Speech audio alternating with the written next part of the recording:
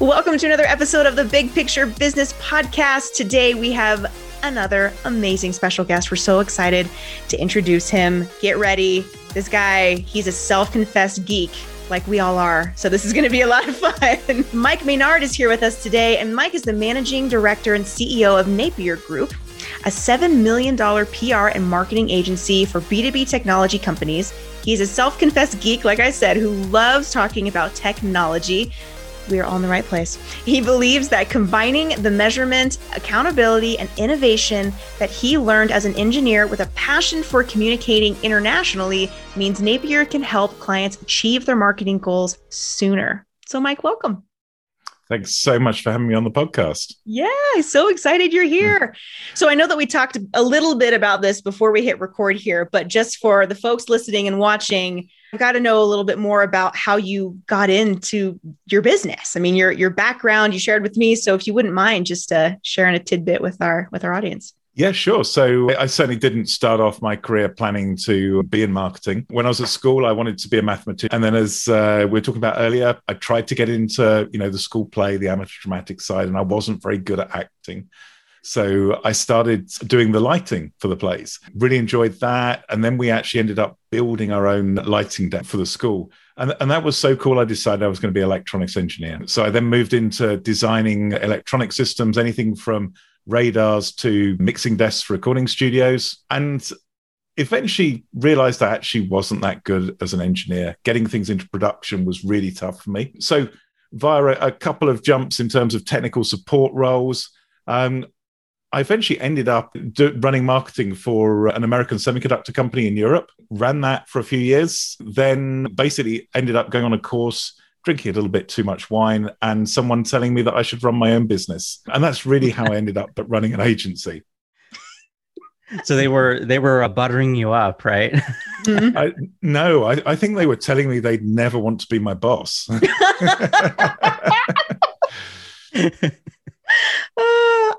I love that so many of us, I know for myself, Rory, for you too, like it's almost like it was a happy accident that we fell into marketing, right? Where you see an opportunity and you're like, well, maybe. And then you start going down this path of this is actually really cool. Like, let's learn more. What else can we learn here? And it's always changing. It's like always trying to be ahead of the game or on our toes. At least for me, I feel like I'm always learning something new. So when did you acquire Napier? That's a great question. And that's definitely got a business lesson in itself. So I acquired the company back in April 2001. And the younger listeners won't know this, but the end of April 2001, all the newspapers around the world were full of stories of the dot-com crash. So the one thing you really didn't want to do in April 2001 was acquire an agency that dealt with technology, because the only phone calls you got were people cutting their budgets. Yeah. Not a solid start, to say not great timing. I have to say it was. And then just give it a few more months, and then what happened? Yeah. Yeah. So we've had quite a few challenges along the way, and I think that's had an interesting impact on the business. I mean, as a business, fairly cautiously. So the business financially is very solid. Rather than borrowing money, we've got money in the bank, and I think that's had good and bad impacts on how we've run the business. Let's talk a little bit about mistakes in running an agency, because I know I'm sure for you with your vast experience, I know for Rory and myself, through these mistakes, is why we're still here, right? It's like learning from them. Can you share with us the biggest mistake and the best lesson that you've learned thus far with your company?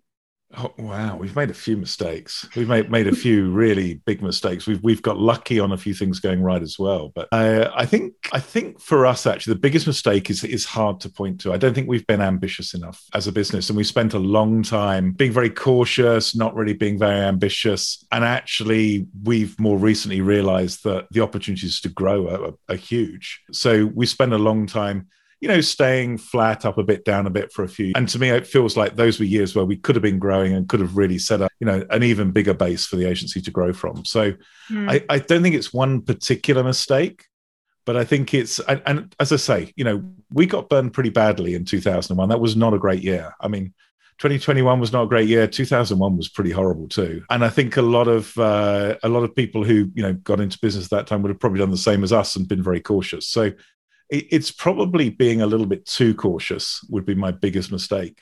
Not taking enough risks, perhaps, early Yeah, on. not taking enough risks, not having enough ambition as well. I mean, once you've been pummeled with, anything from 9/11 through to the dot-com crash, you don't actually have a lot of business confidence. And I think it knocks you back a bit, and you're maybe pitching for smaller clients than you should be going after and things like that. So that's probably, I'd say, the biggest mistake. But, it's got lots of friends. There's certainly been a few other mistakes along the way. When you finally recognized that you weren't being as ambitious as you possibly could have been, was there something that happened, like a turning point for you, where you thought, you know what, we just need to start taking some more risks? What did that look like?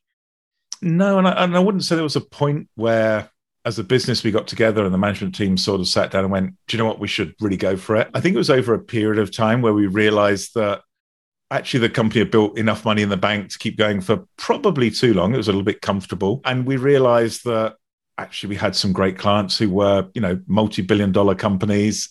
And really, we should be pitching for more clients like that rather than clients that maybe were a bit smaller. And it's not necessarily a measure based upon size of company. It's really about size of budget, size of ambition. So we have some smaller companies that are maybe a few $100 million that are, spending almost as much as our biggest client. But it's about pitching for those big opportunities. And I think that came over time. You kind of pitch for a bigger client, you win it, you suddenly think, well, actually, maybe we do know what we're talking about. And then it's all about building up your momentum from there. So I think it took a few years. And obviously along the way, we've had the financial crisis to deal with. We've had a few, significant bumps in the road. And I think the one good thing is by being cautious, we've had an agency that's very robust and resilient.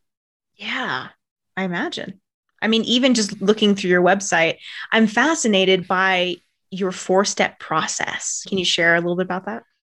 Well, the 4-step process is really interesting because you can look at it as being a development from academic research. And there's academic research about PR, for example, that talks about a 9-step process, and various other people. There's the RACI model, all sorts of different approach. But I like to think about it in a very simple way. And it's really a one-stop process, and it's stop and think before you actually start executing. And what we saw in the industry, and obviously having been on the client side as well as being agency side, is that when a client engages with an agency, it's so easy for that agency just to rush into delivering and trying to, execute the tactics.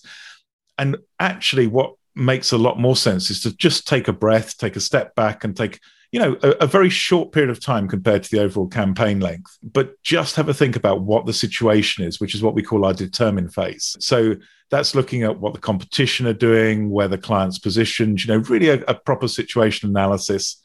And then look at who you're trying to influence and how you can influence them, which we call the focus stage. So that's really looking at things like personas you're trying to attract, customer journeys that these personas might follow, and the sort of messages that would, impact those people. Mm. We then have an execute stage. Obviously, that's really important. The most important stage is to do the work. And lastly, we look at this deliver stage or the execute stage. We look at that as being very tightly linked to analysis results, so the enhance. And typically what you're doing is you're looping around very, very quickly. And it means we can sometimes be quite brutal about ourselves. We can look at a campaign and say, no, that didn't achieve the results, because we've been so specific on what we want to achieve that there is no question as to whether or not we actually met the goal. But the great thing is, if you know for sure whether you hit the goal or not, you can definitely plan to fix the problem during the campaign, and you can make sure your next campaign is better. Yeah, absolutely. Well said. Yeah. And I think Dominica and I approach our agencies the exact same way. You have to step back, take that breath, and say, what are we actually trying to achieve? Yeah. Because if you don't, you're just executing from day one. Well, that's a mess. Yeah. You don't even know what you're going after. And, if you're starting an agency, I think that's a really good approach, thought process and approach to have. A very good model. I'm very appreciative that you talk about messaging as well. because I feel like that's something that many agencies, I'm scrolling through Instagram and I see ads everywhere, and that piece seems like it's missing. And that's something that I'm constantly coming back to. It's like the messaging is so, so important. And yes, it might take a little bit longer to get the result we're looking for. But yeah, if we take a step back, take a breath, like you said, have a think, and then actually execute, then the client is so much better off. And so are we, right? As the agency, we've positioned ourselves in such a way where it's like, okay, now we are the authority because we've done the research and done what it takes to actually get the result. So reading through your website, I was like, I like him. We can be friends. This is fantastic. I think it's a bit of an agency secret, but if you actually do that and really understand what's going to make a difference to the client, you can end up looking so much better as an agency. We see agencies that just chase clicks, and the client will get so many clicks, maybe more clicks with a new agency, and they'll look back and they'll say, but our business hasn't changed. And suddenly you're 6 months into an engagement with a client, and the client's questioning almost everything you do. Whereas if you've really understood what the client wants, you're talking about the metrics that matter to them. And to me, that's really the important thing about thinking about what to do first. 100%. Couldn't agree more. Yeah. Yeah. Yeah. Let me ask you this. How do people select the right marketing technology? Oh, yeah. See, that's a great question. I think that's the wrong question to ask. Oh. Okay. I'm sorry, but to me, a lot of people start with the technology, and that's the wrong thing to do. And I think what people need to do is make sure they can execute the right campaigns. And so, the example would be given as an agency. Previously, we ran our website on HubSpot, and HubSpot is amazing software. And I mean, they have the most amazing, almost cult-like, but we actually realized that HubSpot wasn't really doing what we wanted to do. And we moved to another product, a lesser known product called SharpSpring, which for us was just the perfect fit. And I still think today, if you benchmark, marketing automation systems, and you look at HubSpot, you probably go, do you know what? That is pretty much out there as a, for an agency, the best system to run. But actually for us, it wasn't. What mattered was getting the campaigns right, executing those campaigns. And so it's not just about the tool. It's about how it fits into what you're trying to achieve, how it fits into your different workflows, what other tools you've got. So I think it's much more about thinking about things holistically first, rather than, again, diving into which tool should you buy.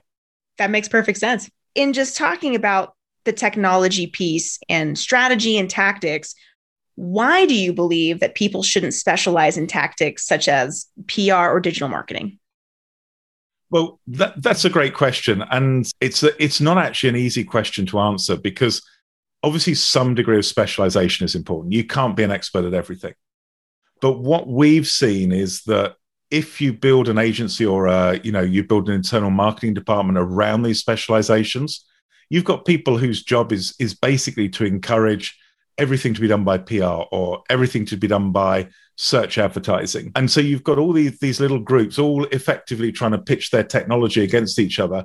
And there's no one really who's able to say, well, PR is better than Google Ads, because PR isn't better or worse than Google Ads. It's different. And so we really believe that, trying to force these really definite specializations actually means people just to get blinked at, and they're just focused on what they want to do. And it doesn't encourage a campaign that works as a whole. There's lots of little elements all running on their own, and it doesn't really work as a whole. So we try and move away from talking about these tactics. And whilst we'll have people who have, some degree of specialization, the model we kind of talk about is T-shaped, where people have a really deep level of knowledge in a certain area, but they have very broad knowledge as well. So they can understand how what they're doing impacts the rest of the campaign. And to me, that's important. If you're just focused as a specialist, you don't see how you're impacting the rest of the campaign. It's not going to be effective. Yeah, absolutely.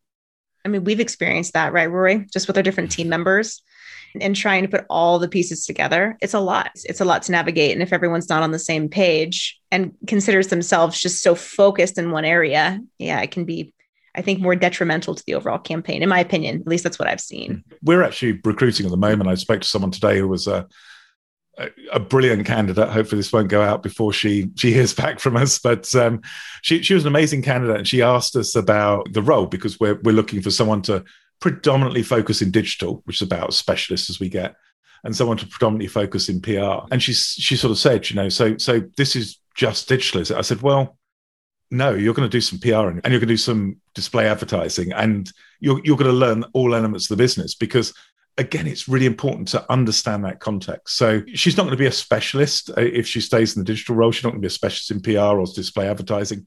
That's not the intention. It's that shallow T-shape, but very broad, that I believe is really important. Yeah.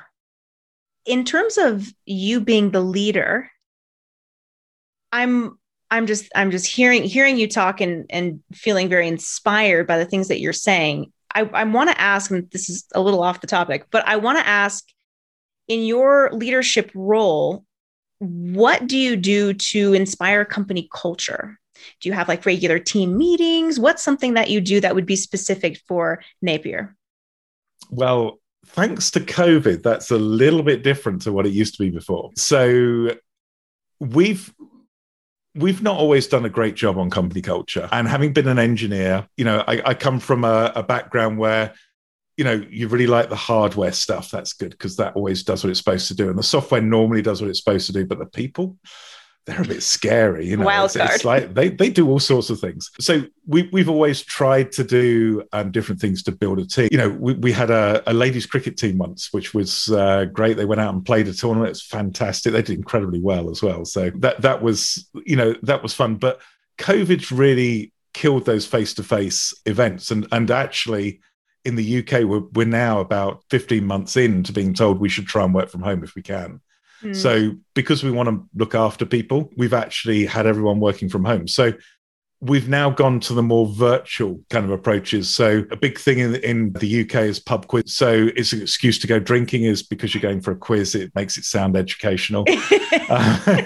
So we've got Friday afternoon pub quizzes. We're doing those every other week. Next week, apparently got a quiz on penguins, which I have no idea how I'm going to do. But anyway. Oh my gosh. How random. I love it. We're running out of topics now, but we have 2 informal calls a week as well that are just at the start of a Tuesday and a Thursday. We'll just talk about stuff, and it could be anything from what business we've won recently or where we've been successful. The Tuesday calls tend to be a bit more serious, and then the Thursday calls tend to be a lot more fun. It's getting towards the end of the week. So last week we were telling jokes, which was great, and we've got one guy, Ed, who's one of our associate directors. I think he believes he's a stand-up comic. I'm just waiting for him to tell me that he's actually now got his own tour. He's going off, and he's not going to work with us for 6 months. But at least that's what he imagines, anyway. Well, you gave him the platform. I'm sure lots of good content to go off of there. He is actually a very funny guy, and he was great. It was really entertaining. So I mean, it's a lot of this sort of stuff. We're trying to keep. People like working with people they like. And the only way you're going to like someone is if you see their personal side as well as the business side. So we're trying to expose that. It's not easy. The good news is that as we begin to get out of COVID, things are looking a bit better. So being British, we're thinking about organizing a barbecue. And we've got a couple of dates in June. And if anyone's in the UK, I'll let you know, because anyone in the UK will know it's guaranteed to rain those days. Oh, that sounds like fun, though. See, you have great company culture. What are you talking about? Sounds fantastic to me. Yeah. Pub quizzes. That sounds excellent. I mean, the main thing about company culture, in my opinion, is to hire great people. Yeah. And that sounds really crass, and it sounds like I'm saying that because I want people to think, oh, he's a nice guy, really. But no, actually, you just hire people you want to work with, because generally speaking, if you want to work with them, other people want to work with them. It's a really easy approach. Very well said. That is the secret to hiring. Do you want to work with them? Because if you do, then it's probably going to be a good situation. I could say a lot about working with people you want to work with and people you don't want to work with. But I don't know if we want to go down that road. Yeah, we've had some sour grapes in the bunch for sure. But lessons learned, right? Like, those are the mistakes you make. Lessons learned, and then you look out for those things. Like, yeah, it's One of my greatest mentors once said, it's not so much about who you hire, it's about how long it takes to fire. So if you know that you've got like a sour grape in there, you got to just get them out as fast as possible, because that can be toxic, turn into bad wine. You know what I mean? Yeah, absolutely. I think, if you think about it's just about who you hire, you're imagining you're perfect at hiring. And I don't think anybody is. So, and it's important to say that the people who don't work out in your business are not necessarily bad people. They just don't fit your culture. And the culture's not owned by the management team or the owner or anything like that. The culture really is how people work together. So it's about fitting people into that culture that's important. It's not about trying to force a culture that none of your employees want, because it'll never work. Thank you for saying that. Yes, that's a very good reminder. In your opinion, what are the pitfalls of growing an agency through acquisition? Yeah, so we've had some challenges with acquisitions, and I think most people do. I was talking to one of our clients, and they'd just done a huge, I think it was like a $700 million acquisition. And we were doing a small 3-person agency. And we talked to them at the time, and they said, you say, the thing you've got to remember is that actually the amount of work for an acquisition is pretty much the same, no matter how big it is. And they said, 3 people, it's just really, it's not enough. You're not going to make a big enough difference. And actually, as it turns out, that was a really great acquisition to make. And it gave us a foothold into a new market. And it's taken us a while to really build on that. But I think now we're really strong in the market. The problem with acquisitions is, I think, the feelings of the people who are being acquired.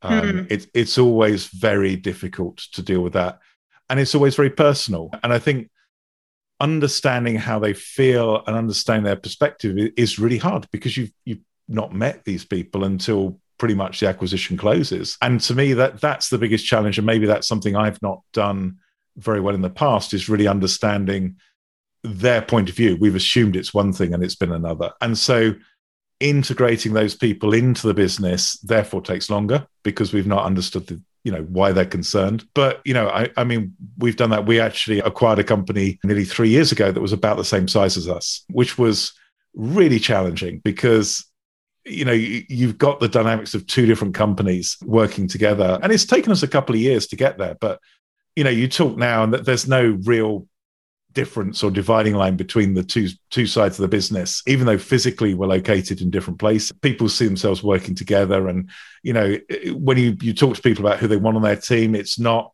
I just want people from my side of the business. It's actually, they want to pick people for their specific skills or abilities. So that has taken time, and maybe that's another pitfall of acquisition is it actually takes a very long time to make those acquisitions work. And so underestimating the amount of time and effort you got to invest is a real problem. And again, something, I've very definitely done. Do you mind if I ask how many companies you have acquired? So we've tried to acquire a lot. We've actually acquired 2. Well, actually 3, I guess, including Napier, which was the original acquisition.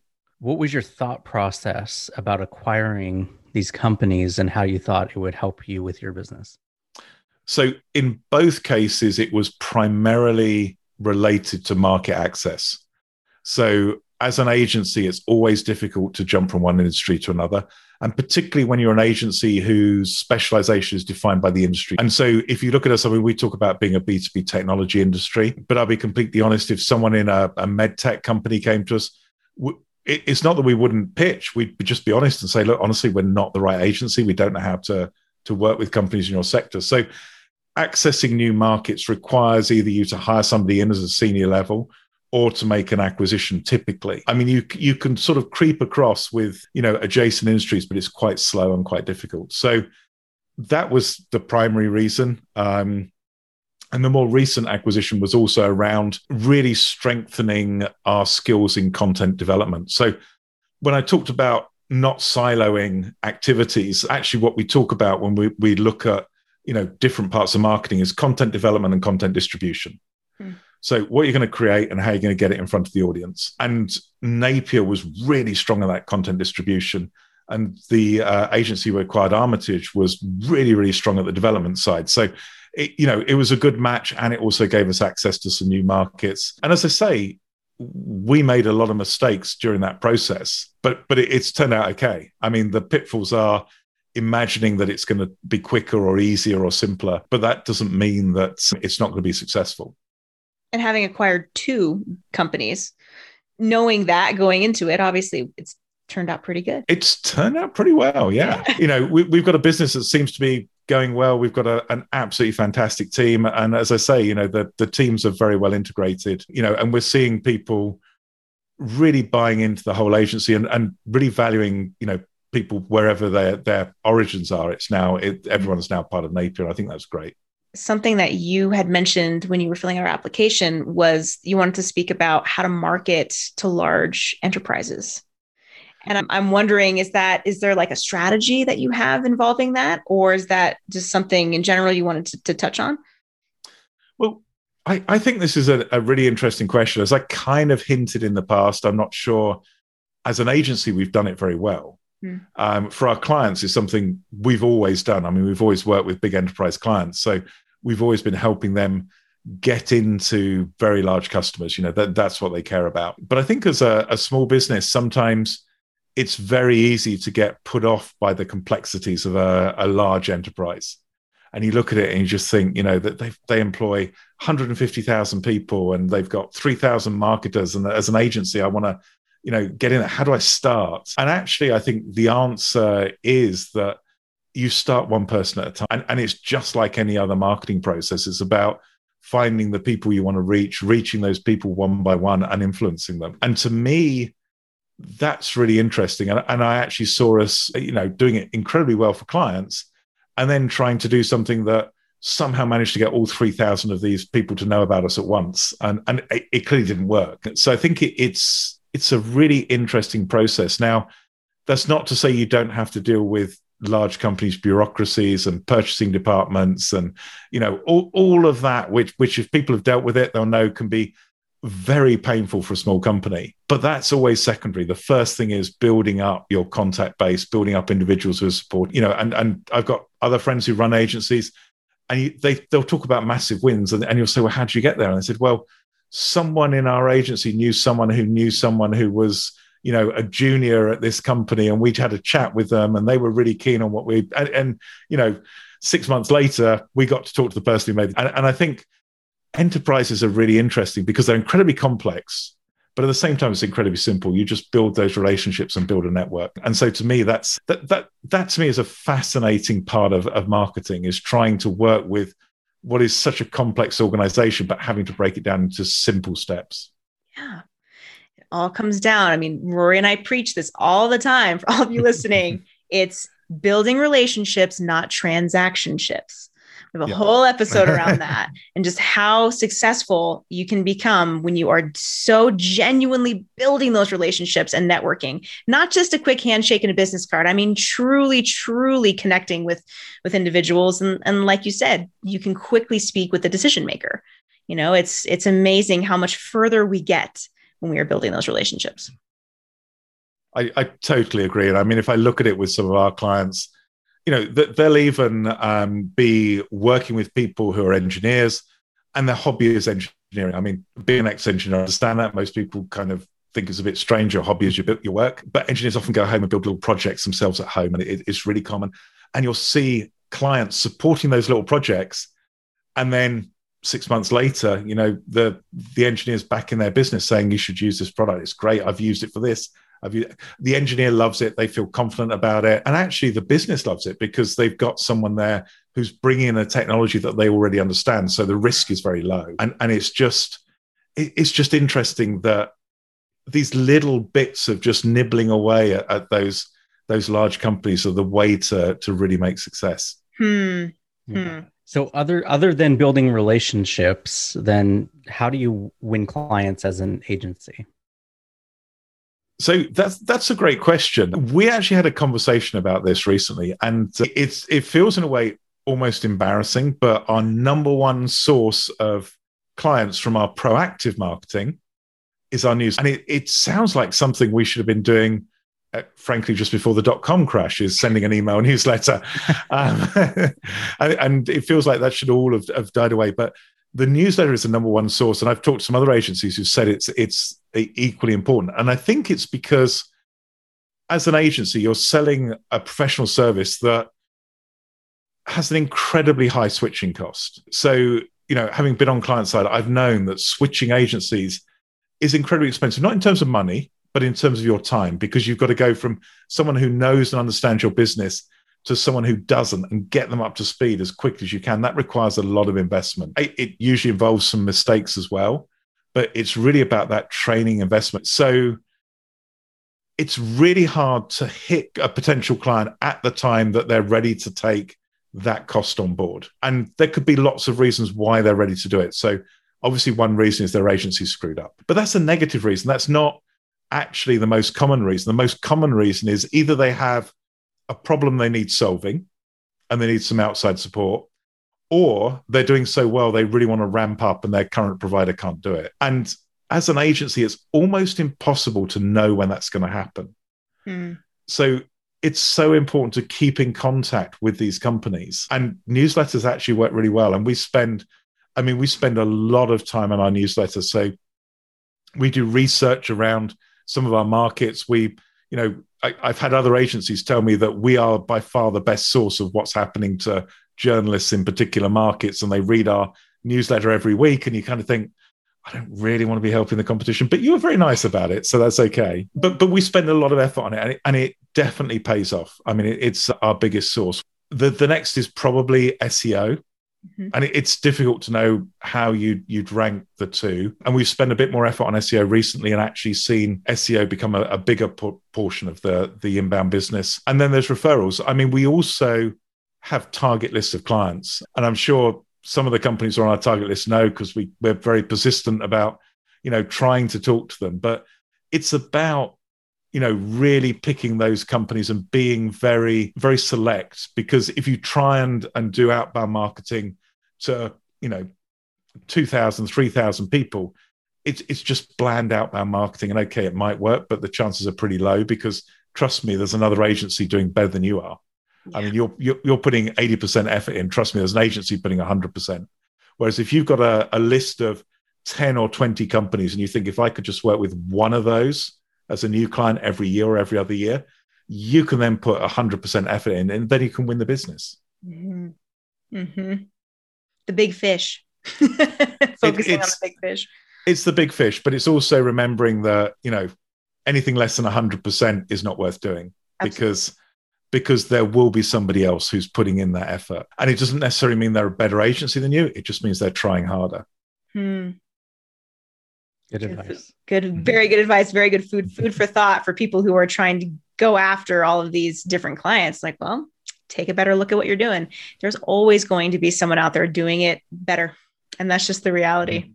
Timing is a big part of all of this, like you said. And I can appreciate that you have so much research that goes into these newsletters. And yes, it's potentially helping the competitors, but the more value you are gifting and giving away, hopefully comes back 1,000 times fold, right?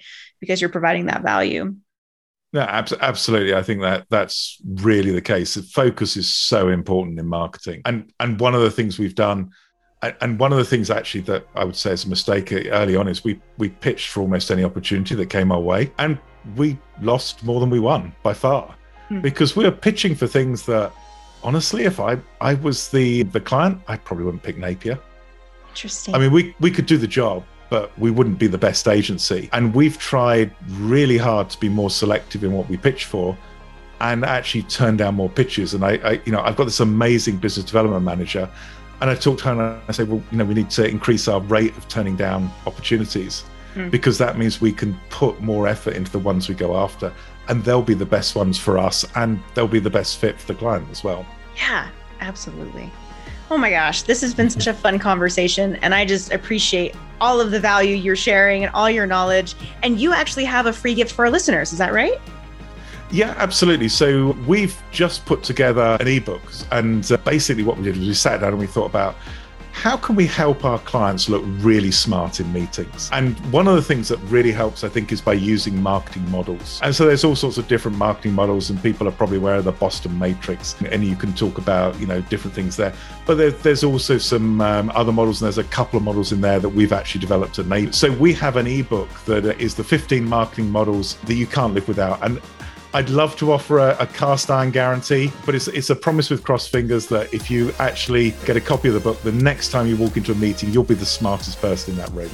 Excellent. Best place to find it, because actually it's so new, nobody else has got access to it yet, is simply to email me. So if you want to email me directly, mike@napierb2b.com, and I'd be more than happy to send a copy out.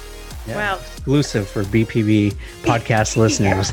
That's amazing. Thank you again so much for your time and for coming on the show. Not a problem. Thank you both. It's been such fun. I've really enjoyed it. All right, that's it for this week, guys. We'll see you next time. Bye. Bye.